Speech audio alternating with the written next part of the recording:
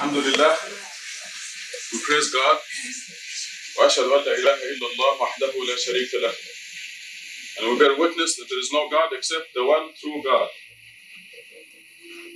It all began a few billion years ago when an angel named Satan entertained supercilious thoughts that he can be a God besides God. And God decided that one way of letting Satan find out is to call his bluff and make him a God. Now, a God cannot be a God without two things: a dominion and constituents. And to provide Satan with a dominion, God created a billion galaxies containing a billion trillion stars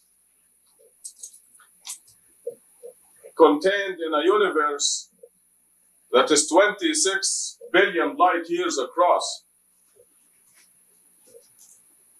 And to emphasize the insignificance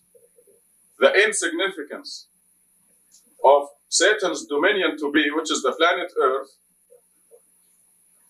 God created 6 other universes, even bigger than this one.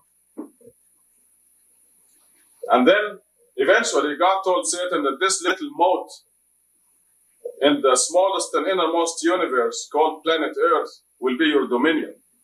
God equipped the planet Earth with the means to support life for plants, animals, and humans. No other place in the universe is so equipped. And to provide Satan with constituents, God created a minute creature from clay, a lowly material, named him Adam, and then God ordered the angels to fall prostrate before Adam. They all did except for the haughty one. He refused. Now this is God's mercy. Had God punished Satan for his supercilious thoughts without exposing them, the angels would have been really perplexed. What did God do this for? Satan didn't do anything, because the angels are not aware of Satan's innermost thoughts, like God is. So God exposed Satan as a haughty rebel, and then told him that he will have this dominion and these constituents, the descendants of this creature Adam, who happen to agree with Satan's point of view, namely that God alone is not enough. We have 2 points of view. God's point of view, that God alone is the absolute Lord and Master, no one else. And then we have the other point of view, that God alone is not enough, that we can have some other lords and masters besides God. So all the human beings, the descendants of Adam, who agree with Satan's point of view, were destined to be Satan's constituents. Satan's constituents were not assigned to him involuntarily. God consulted each one of us. He asked us, do you want to take a test where you choose between my point of view and another point of view? Do you want to take a test where you choose between me as your only Lord and Master, or to have another Lord and Master besides me? Every constituent of Satan was consulted. Every single human being was consulted. And we said yes. The human being said yes. Other creatures said no. They were afraid. There must have been incentives that made us agree to take the test. One incentive is the fantastic, the awesome reward for those who make it, those who pass the test. That is a positive incentive. The other reason probably was that we overestimated our intelligence. We said, of course we're going to choose you. You know, it's going to be stupid if we choose anybody else. We're going to take the test. You and I said that.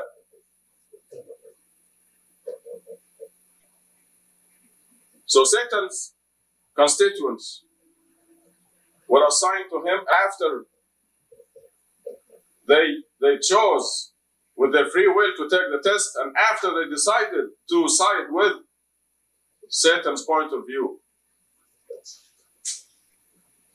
Now, once this was agreed on, the agreement stipulated that every human being will be born into this world with instinctive, God-given knowledge about God.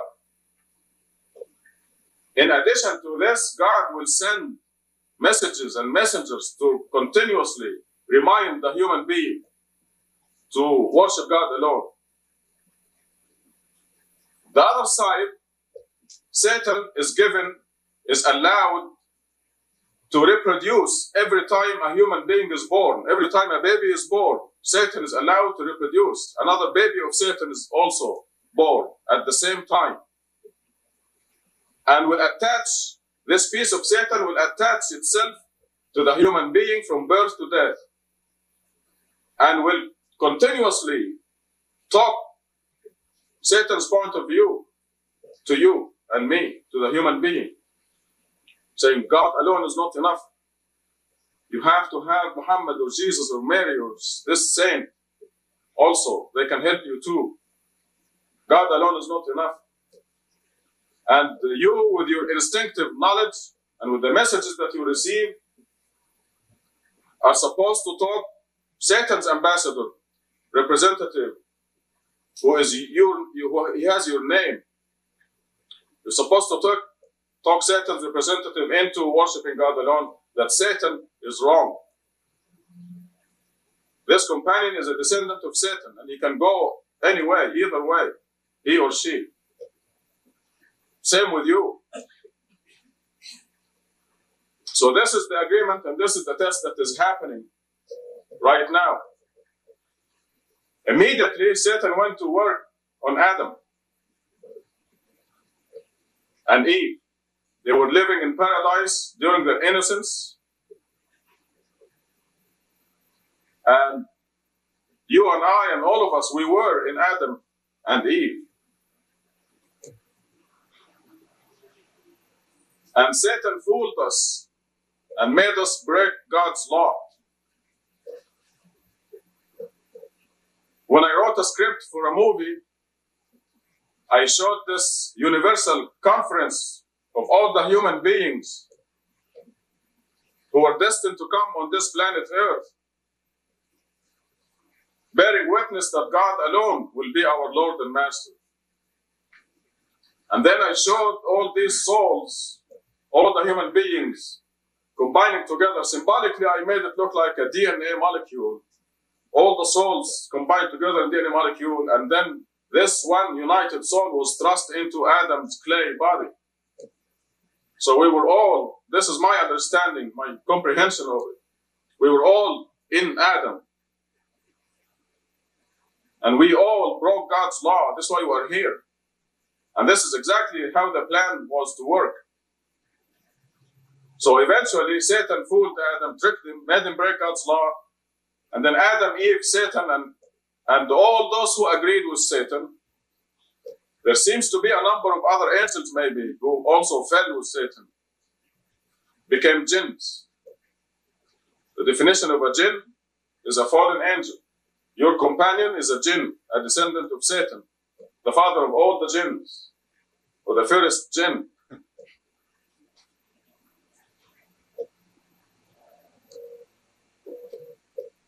Adam, Eve, Satan, and anyone who agreed with Satan's point or who broke God's law or agreed with Satan's point of view were sent to prison.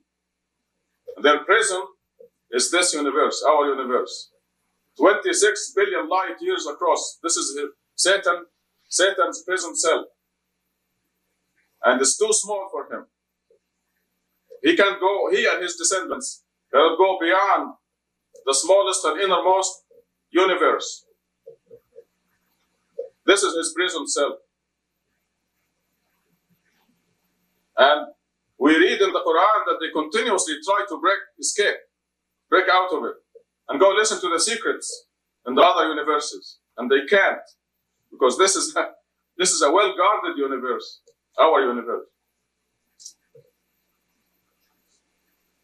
Our universe again has 1 billion galaxies, and our neighbor galaxy next door is 2 million light years away.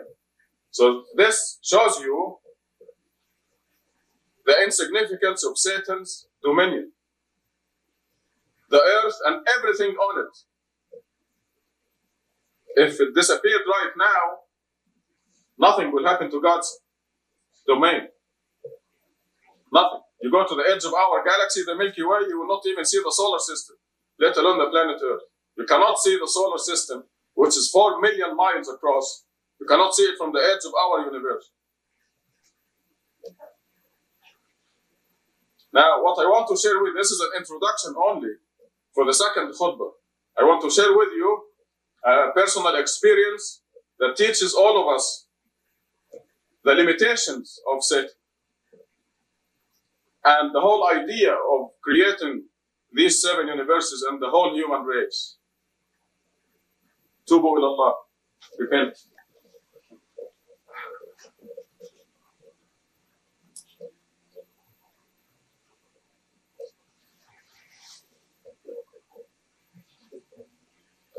Alhamdulillah, we praise God.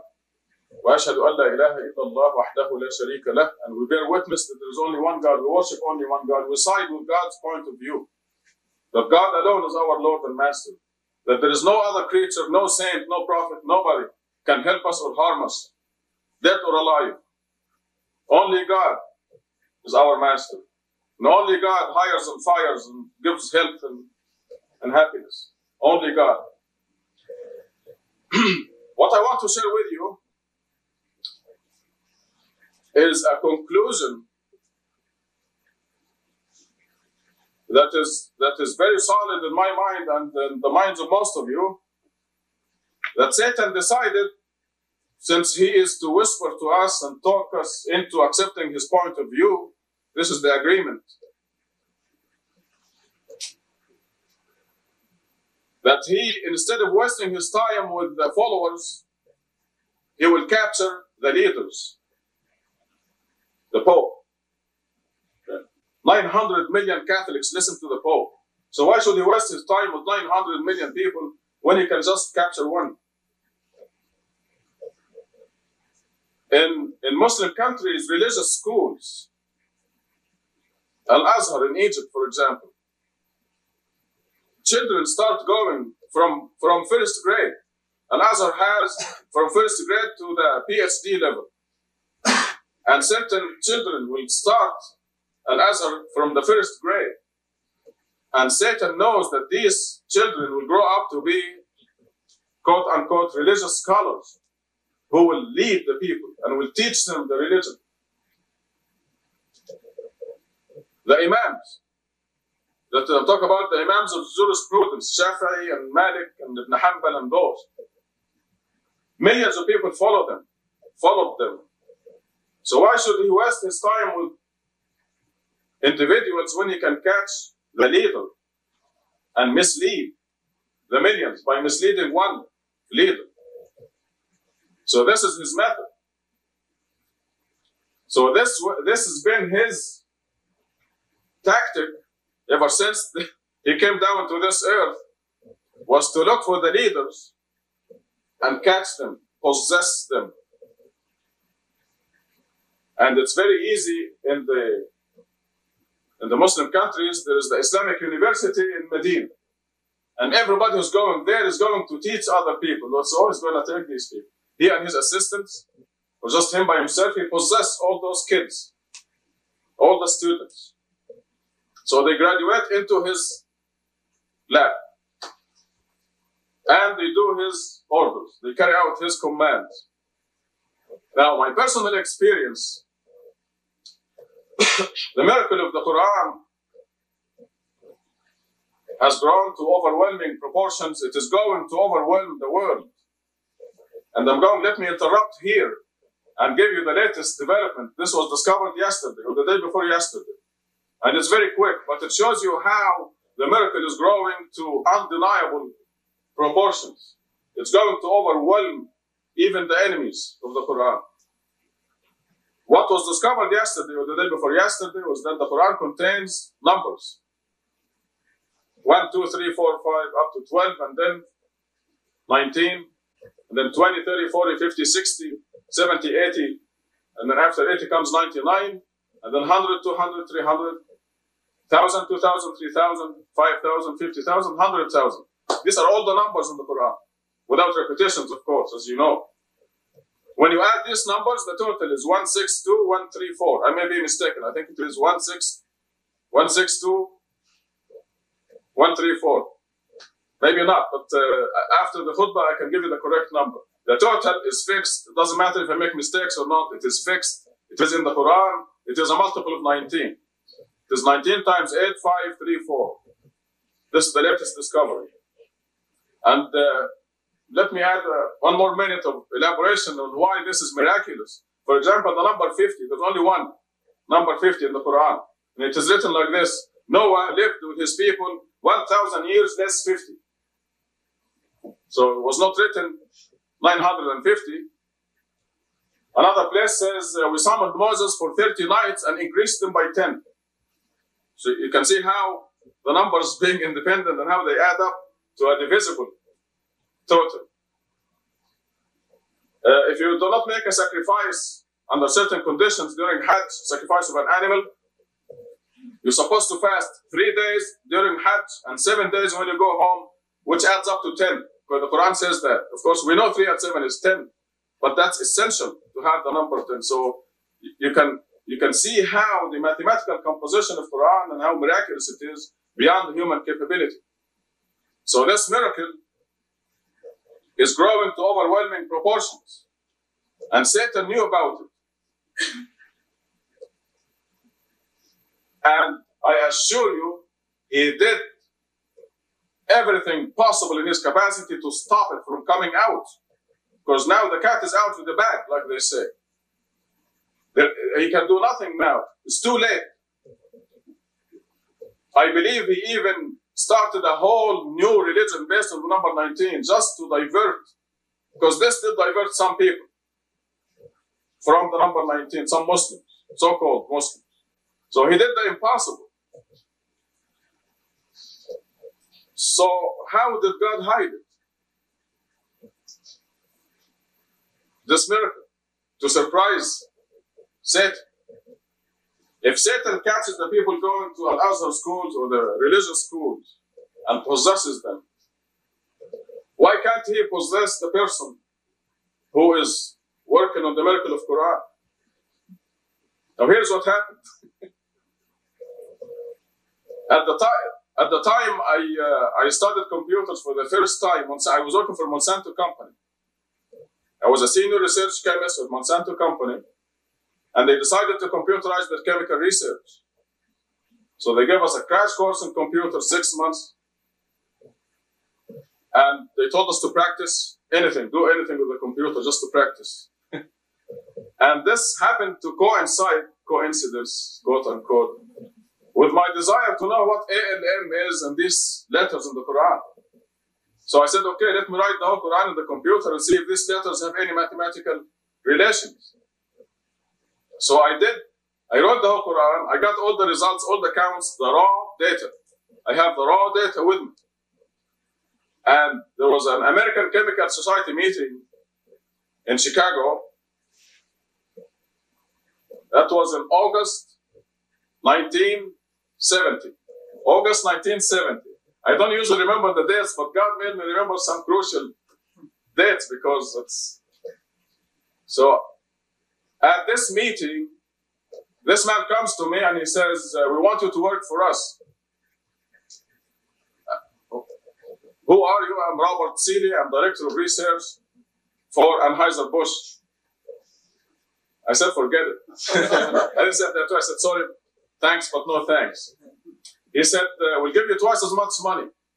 I said, sorry, it's not a matter of money. It's just in my religion, we're against alcohol, and it will be hypocritical of me to work in the biggest brewery in the world when my religion prohibits it. And I happen to be strongly religious. He said, well, I assure you, this has nothing to do with alcohol. I mean, rest assured, this will give you twice as much money, and you will have nothing to do with alcohol. I said, what is it? In fact, I said, no, thanks. It's still, I just don't want to be connected with the name Anheuser-Busch. The biggest brewery in the world. It's in St. Louis, it's a fact. So he explained to me, he said, this is in the food research department. And it has nothing, absolutely nothing. It has to do with eggs, vitamins, carbohydrates, processed foods. It has nothing to do with alcohol at all. I said, thanks, but no thanks. He said, here is a report from the United Nations that the people in your country, in Egypt, your home country, I was not even a citizen then, are going to starve in about 10 years. Don't you want to save them? Well, he's trying this angle. Good old Bob Seeley, okay? I said, so exactly what is the nature of my job there? He said, okay, we throw away this amount of waste, this amount of oats, this amount of barley, this and that, and we want to save it from waste, we want to transform it to food. They have baker's yeast, and they have brewer's yeast, and they can choose to work with either one. They throw tons of yeast. Yeast is rich in protein, and this is my specialty as a biochemist. Anyway, to make a long story short, I accepted the job at Anheuser-Busch. I took my raw data.